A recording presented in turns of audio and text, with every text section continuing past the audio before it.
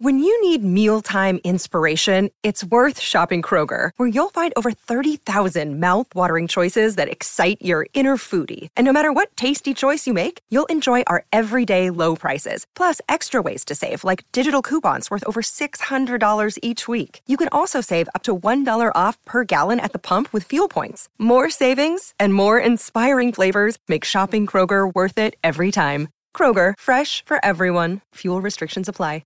Hey everybody, it's Dan and welcome to our Thursday edition of the Orange and Brown Talk podcast. We were out at OTAs on Wednesday. Mary Kay Cabot, Scott Patsko, Ashley Bastock, and we were watching practice. But of course, practice was very secondary to everything that happened on Tuesday and then also into Wednesday. So that's really what we get into in this podcast, is kind of catching up a little bit on the New York Times piece, the vibe at practice after that piece ran, and then of course we recorded this right after Tony Buzbee added the Houston Texans as defendants in the lawsuit based partially off what was reported in that New York Times piece. So that's coming up on the Orange and Brown Talk podcast. In the second half, we do spend a little bit of time on non-Deshaun Watson stuff. We talk a little bit of practice and a little bit of Baker Mayfield. So again, that's all coming up here. If you're not a Football Insider subscriber, you've got to become one. Cleveland.com/Browns, the blue banner at the top of the page. You get a newsletter delivered to your inbox every single day, access to exclusive stories on Cleveland.com/Browns, and you can become one of our tech subscribers. We're standing on the practice field, or I should say next to the practice field, and we're texting what we're seeing. We're sending stuff out, attendance, things like that, and minicamp coming up next week.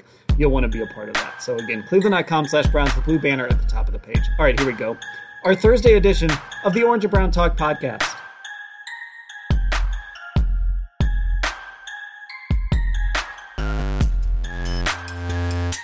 And here we go on our Thursday edition of the Orange and Brown Talk podcast. We are recapping the day of OTAs for the Browns, but as these things happen, we are not going to be talking much about practice today. So as we're recording this, it's about 6:50 on Wednesday night, and we just learned that Tony Buzbee, the attorney who is representing the plaintiffs accusing Deshaun Watson, is adding the Houston Texans to the lawsuit. They will be defendants in the lawsuit. Mary Kay posted a story about that statement on Cleveland.com/Browns, the statement that Tony Buzbee released. Now, Mary Kay, this seems like a direct result of Jenny Vrentas' piece in the New York Times. Tony Buzbee said in his statement that he's talked to the Houston Police Department, that also sort of precipitated this. But this is, I mean, this seems like a significant development that an NFL team would be added as a defendant. It also kind of puts a potential conspiracy theory to bed that maybe this was Tony Buzbee and Cal McNair conspiring all along. So this feels like a significant development for a few reasons. Yeah, I think it is. I mean, it adds another layer. You are bringing in an NFL football team right now and joining them in the lawsuit and basically saying that they were complicit in all of this, in, giving him a room, giving him non-disclosure agreements, that they knew what was going on, and they were, they're guilty of covering it up. So yeah, I think it's huge. And the thing about Tony Buzbee, I think we can now see that he is not going to let up. Okay.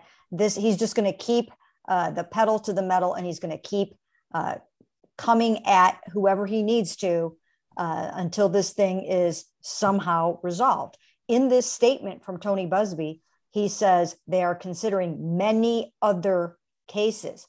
So we did learn from the Jenny Vrentas article that he had set up 66 massage appointments from fall of 2020 to April of 2021. Out of those 66, only 27 so far have either filed a civil suit or have filed a police complaint, or have decided to file a civil suit and then pulled it back. And then there were 18, which could be part of the 66, 18 that came to his defense. But out of this pool of all of these therapists, there could be more. And here you have Tony Buzbee saying today that they are considering many other cases. I'm sure that there are probably a number of therapists that are seeing how this is now playing out and might decide to jump in and have a suit of their own. So I'm guessing that 25 will be coming along before too long. But I definitely think that this is a very significant development that the Texans are being pulled into it.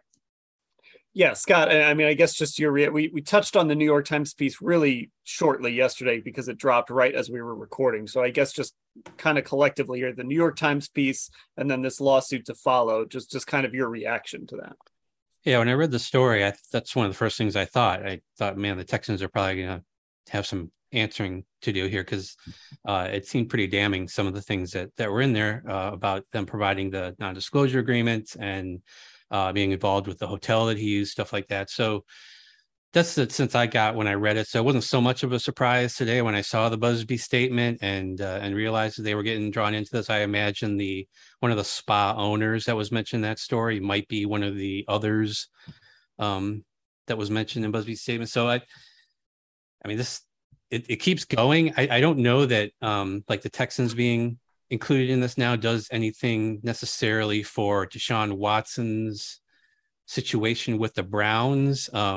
I think it's more how many people are, adding on, specifically accusing him that the Browns will have to deal with. But it becomes a bad look for the NFL for sure. And I think we also said yesterday on the pod that, do things getting piled on here? Does there come a point where Watson's taken off the table by the NFL?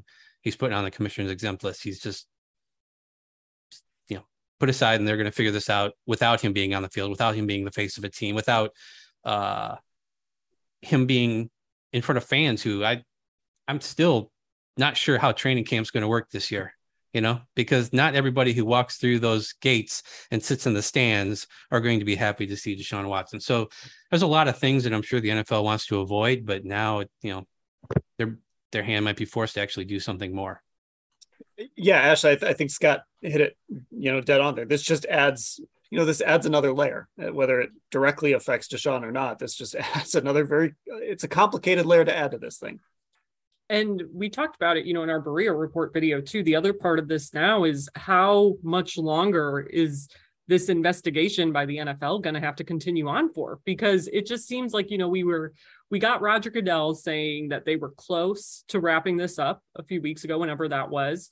And now with all this new information that keeps coming out every week, the last few days, in the case of this week, it's really hard for me to understand and comprehend how they're going to be able to just wrap this up and dish out a suspension and kind of move on from it. And we've talked about this before. If you're the NFL and you talk about the PR perspective of things, like how are you going to make sure that you have all the information when all this information keeps coming out? How can you be sure that you have all that information, I should say? I don't think there's any way for them to know that right now. And I really just think that the ending may have seemed like it was in sight for all of this. And I really just don't think it is anymore. And that's the other part of this. Yeah, I also think, I was thinking about this. There's two ways the NFL could be wrong about this, right? They could be wrong by suspending him not long enough, or they could be wrong by suspending him too long. And I would imagine that if they had to choose one of those ways to be wrong, they'd rather suspend him too long, if that makes sense. Like they've looked bad before by saying, well, we're only going to suspend this person for 4 games. And then it gets worse and worse and worse. And they come out looking bad. This is obviously not only just a bad situation, it's also the timing of it is really bad for Deshaun Watson. And Mary Kay, Scott mentioned the commissioner's exempt list. Roger Goodell said back at the owners' meetings that wasn't in play, but a lot has happened since then. Could that end up back on the table here? Well, it probably could, but the fastest way for that to happen would be for some more criminal complaints to be filed against Deshaun. And right now, I don't see anybody really necessarily going that route. So we'll have to see if that's something that happens. I mean, Tony Busby, when he said that we're considering many other cases, we don't know if they're at this point still talking about civil suits or what the case may be there. But another thing that the NFL could decide to do that would leave it open-ended would be to suspend him indefinitely. They could decide that that they do want to suspend him, but they don't want to put a number on it. So they could suspend him indefinitely. And I don't know. I'm not saying that I've heard that this is going to happen at all. This is just one of the possibilities. If they already know that they think that he should be out about a year or so, if you suspend him indefinitely, then you can kind of keep it open-ended, and he would basically be banished from the league, and he would then have to apply for reinstatement and go through that whole process and really, be accountable and live up to a number of stipulations and things like that, which that could happen even with a finite suspension. But I think it's one possibility. If they see a lengthy suspension, because an indefinite suspension is, at least a year. And then you can kind of go from there. So that might be something too. If he doesn't end up on the exempt list, which you can kind of, take your time with that too, that might be another option, the indefinite suspension. Whatever number they landed on, if it's actually a number of games, like if they said 8, or 10 or whatever, it's going to be a mess because they've been so inconsistent in the past with so many other types of suspensions. And this will be compared to other suspensions. We mentioned Josh Gordon before and how, he got suspended for weed, and, you hold that up against this. It doesn't seem to be a good comparison. So whatever they decide on, unless it's indefinite, I think you have room to kind of set a proper precedent, maybe, with however things shake out. But any number, it's just going to create a mess. And I realized this after we talked yesterday, Scott, when you mentioned Josh Gordon's indefinite, Myles Garrett's suspension was indefinite, and he had to go through that process of getting reinstated after the season. And obviously that came with less time left. It didn't come at the start of a season. It ended up being 6 games, but he had that indefinite suspension that took him out for the rest of the year. So there certainly is that precedent there. And that was, of course, an on-field incident. So I guess I want to pivot not away from the situation, but sort of to the practice field today, because today sort of felt like, I don't know if it was the first day it felt like this, but it was certainly the day where it felt strongest, where this just sort of was hanging over everything. It was just sort of sitting there watching practice, and maybe it was because that New York Times stuff it put so much out there. But Ashley, I know you and I were standing there talking for a good chunk of practice. Like, it just felt like this was hanging over everything today. And we'll get into some stuff that was said later as well. And it really did kind of bleed over into some of the availability after. It does. And, when we've had each of these availabilities, and I don't have the timeline in front of me, but something has happened related to the accusations against Deshaun Watson. Basically, the day before every time we've gone out there so far for media availabilities, like the HBO interviews happened before the first one. I know that for sure. I believe the 23rd civil suit happened before the second OTAs that we were out there.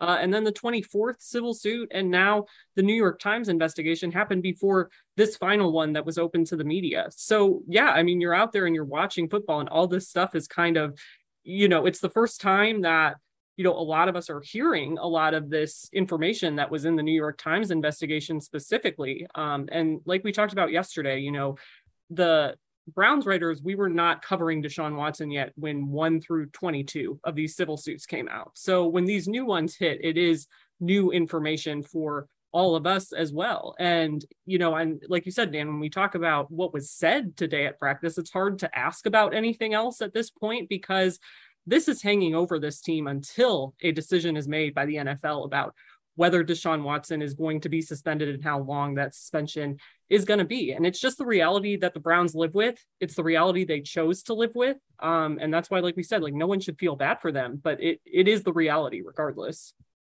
So going to what was said after, and Mary Kate, you wrote this, and the headline on your story today, and we were talking before we came on, when I saw you tweet it out, we hadn't discussed this beforehand. I thought it was fair to put this out there. Kevin Stefanski declines to say if Deshaun Watson's new civil suits or allegations have impacted his standing with the club. And, basically the quote here that Kevin used was, quote, "We are here making sure we get good practice, and the guys did a nice job out there today. I'm not going to comment past that, but we're going to be respectful of the process, be respectful of the legal proceedings." One thing about Kevin, Mary Kay, is he was a communications major in college, and it shows. He certainly will.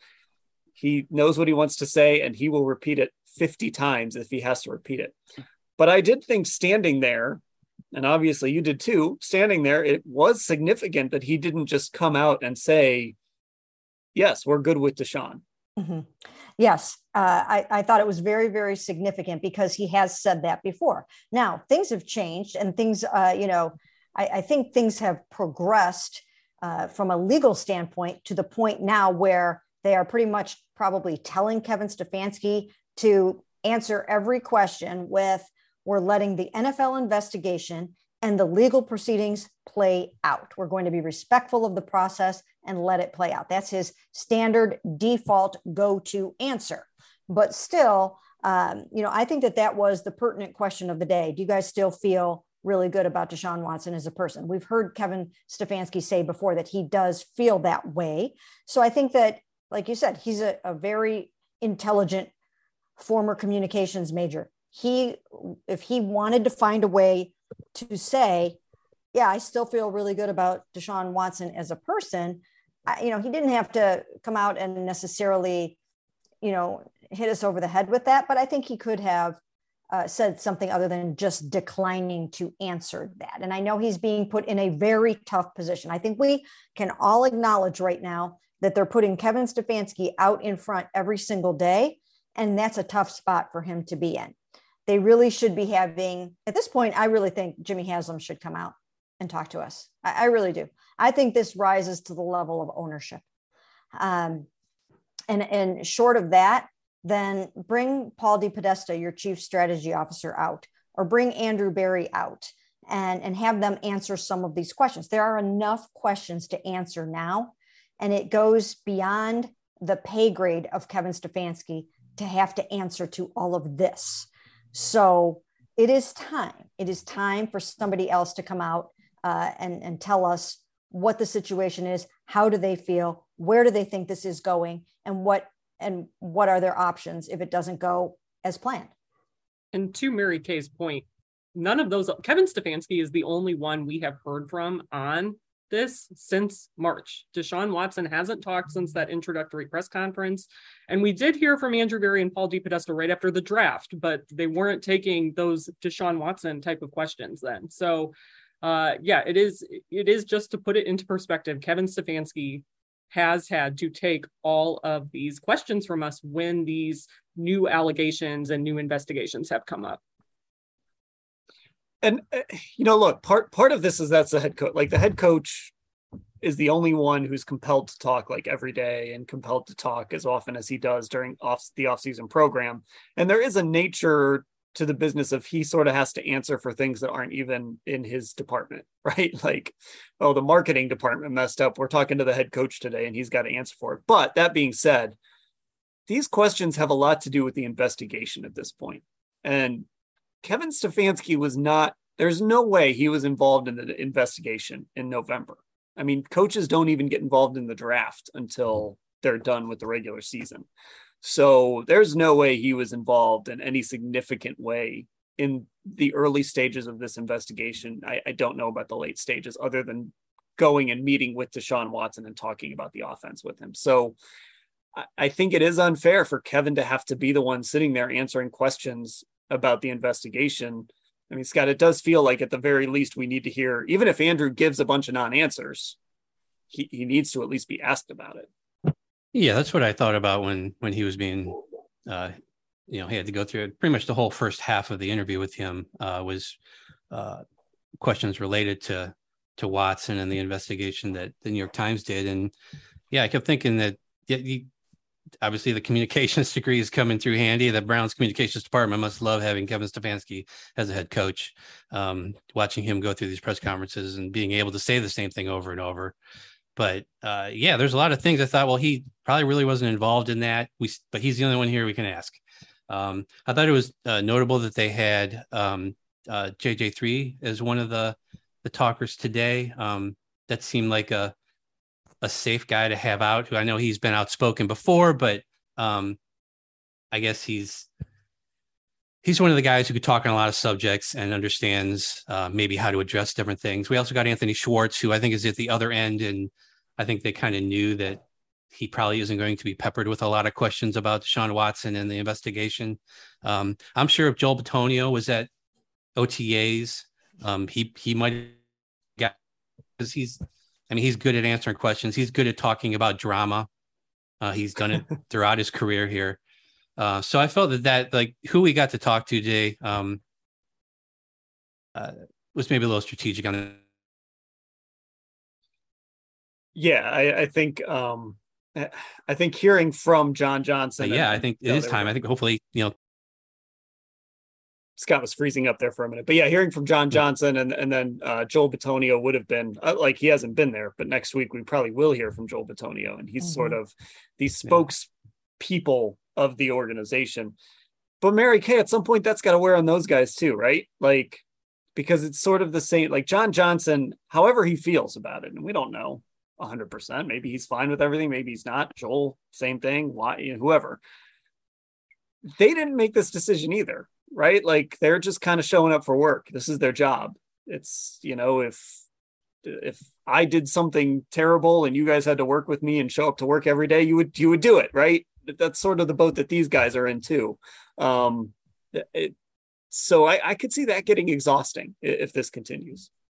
Yes, absolutely. And I think that it will be good for everyone to take that break that's coming after minicamp next week. They've got their mandatory minicamp, which now, of course, we know that Baker Mayfield has been excused from the mandatory minicamp, which was a mutual decision on the part of Baker Mayfield's camp and the Browns. So he won't be there. But so the 3-day mandatory minicamp, which was supposed to be a little bit more, light and fun, a little bit of team bonding, going down to the Pro Football Hall of Fame.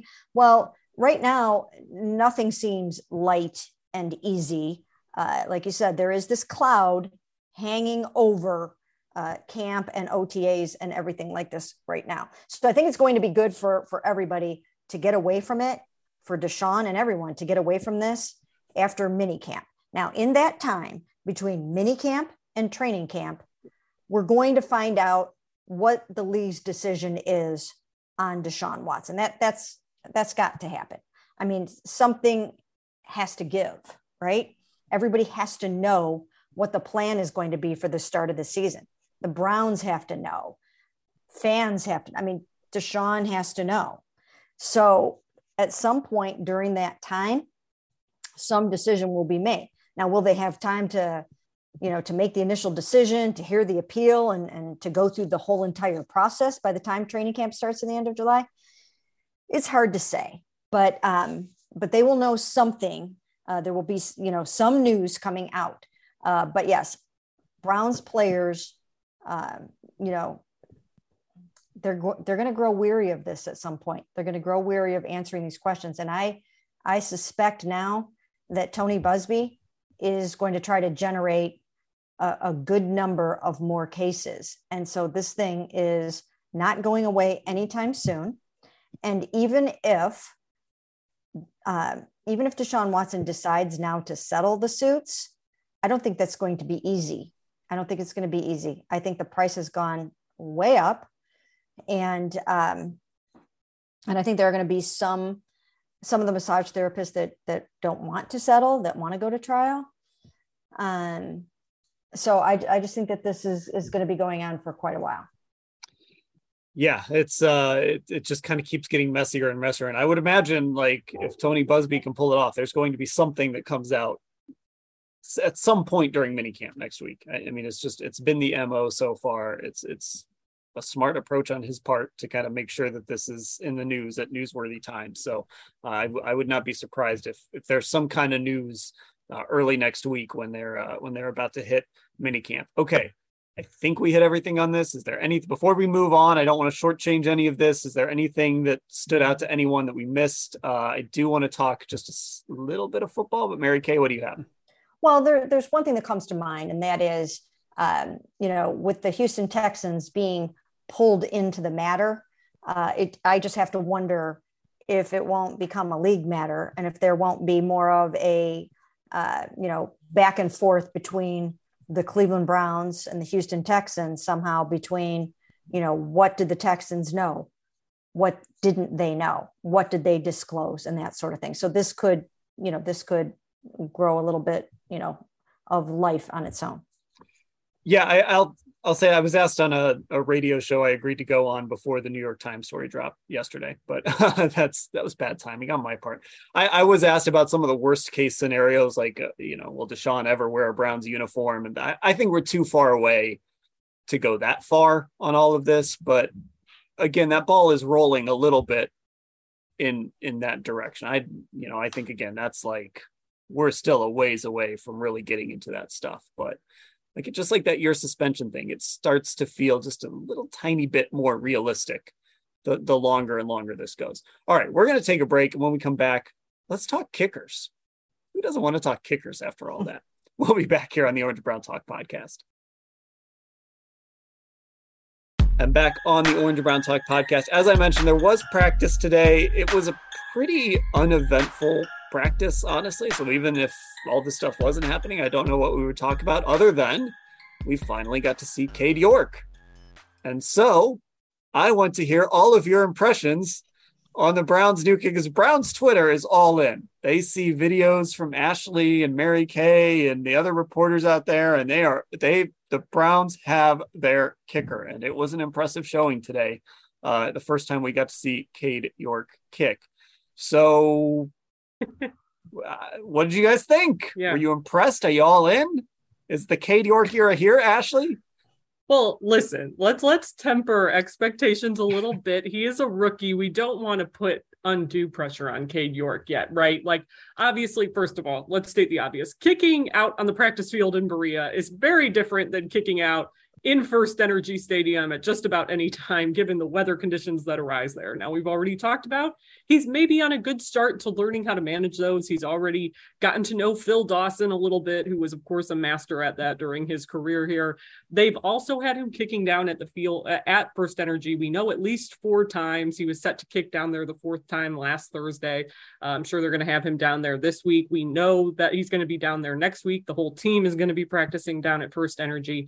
But overall, I think when you're talking about kicking out at practice, Cade York went out there and did what he was supposed to do today, right? Like, went out there, he knocked down, I think, 6 of 7 kicks. It was capped by a nice 58-yard field goal that, yes, you can find video of on cleveland.com/Browns that I posted and on my Twitter. But overall, it was interesting. The one thing I did think was interesting today, in terms of what was said about Cade York, is John Johnson, the 3 who, kind of talked about being able to watch him so far. And he made the comment that the ball just sounds different when he kicks it, and that he is nailing these kicks. They've seen him nail kicks, for 30 yards that are going 60 yards. So I think Cade York so far is as advertised, with the caveat that obviously we have to see what he looks like down at the stadium. But so far, all signs are certainly promising with what we saw today and what we know so far. Well, we're going to really dig in here, Mary Kay, and talk about the sound of the football. I mean, you could hear that thud, like, just ringing across the practice facility today. Yeah, I was actually standing on the sidelines for that kick. You guys were behind Cade, so we had different vantage points. But the sound sounded good. I was listening earlier this week to the sound of my son hitting a golf ball. And I was thinking, man, that sounds really nice. and that was the way it sounded when Cade York struck that ball, which had plenty of distance on it.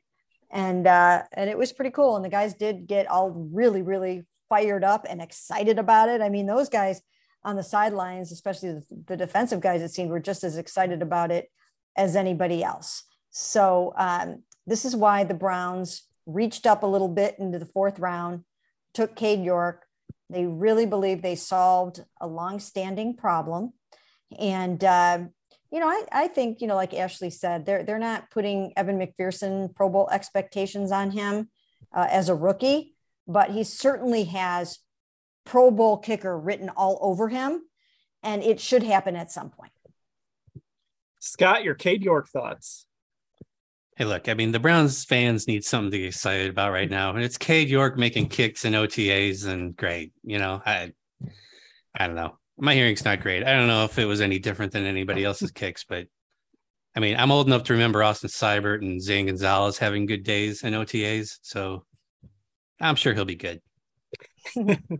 There we go. That's the headline. I'm sure Cade York will be good. Anything else stand out today in practice? John Johnson came away with another interception. I thought we saw a couple Deshaun Watson to Amari Cooper connections, which was encouraging. Again, it was sort of a weird and slow practice to begin with, but did anything else stand out to you guys from practice?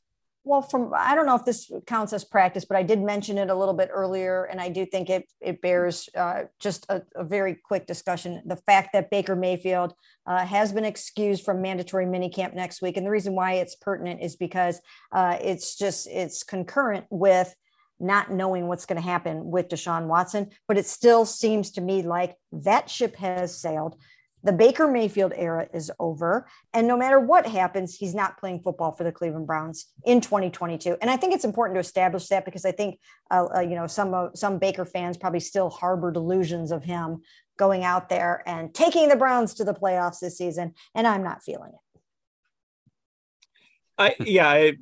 It was the right thing. I'm fully in the camp that they should do whatever they can to move on from this as quickly as possible, but I can at least hear the argument as to why you view him as an asset and you want to wait to kind of see what you can get. But I think calling up Baker and saying, hey, we'll see you in Berea next week. Enjoy the Hall of Fame. I mean, Mary Kay, you said on our video how weird it would have been to have Baker touring the Hall of Fame with Deshaun Watson and Jacoby Brissett and whomever else. That probably would have been a bridge too far. So yeah, what a photo opportunity that would have been, right? I mean, my goodness. So yeah, that wasn't going to happen. And I think they should extend it. They should just, they have time, so they don't have to worry about this yet. But if it gets to be July 27th, there already is the circus atmosphere going on right now. Wait until it's time to have all the national media in town for training camp. Think about that. So the last thing that you would need with everything going on would be to have Baker Mayfield run. Can't happen. And so they just have to decide right now that he's going to be working out somewhere else if he's still on the team. It's the story that won't go away. Right. The Baker Mayfields. Another thing that Kevin has to answer questions about. It's a crowded field, Baker stories Mayfield. That won't go away. Yeah, it's just, what? It's just, here's the unfortunate thing in my mind for Browns fans in all of this is that it really seemed like when Kevin Stefanski came in and Andrew Berry came in, that, the dysfunction, the drama, the negative headlines, and the craziness that characterized this team for so many years was over, right? Isn't that what it seemed like? It just seemed like it was going to be stability and sustained success and green sticker guys and high character people. And, it just felt like Browns fans, finally had a team that they could be proud of for all the right reasons. And so I just feel bad right now for all of the fans that are having to deal with all of this. Yeah, that is, look, this time a year ago, we were talking about extending Baker Mayfield and the Browns going to the Super Bowl. That drama was over from week 7 of 2020 through week 2 of last season. Yeah, that was your drama-free period there. Probably the longest stretch since the Browns came back, though, of drama-free football. So good for them. Baby steps, I guess. All right, that'll do it on this edition of the Orange and Brown Talk podcast. Make sure you subscribe to this podcast wherever you listen to Spotify and Apple Podcasts. And of course, make sure you subscribe to become a Football Insider subscriber. Cleveland.com/Browns, the blue banner at the top of the page. For Scott, Mary Kay, and Ashley, I'm Dan. Thanks for listening, everybody.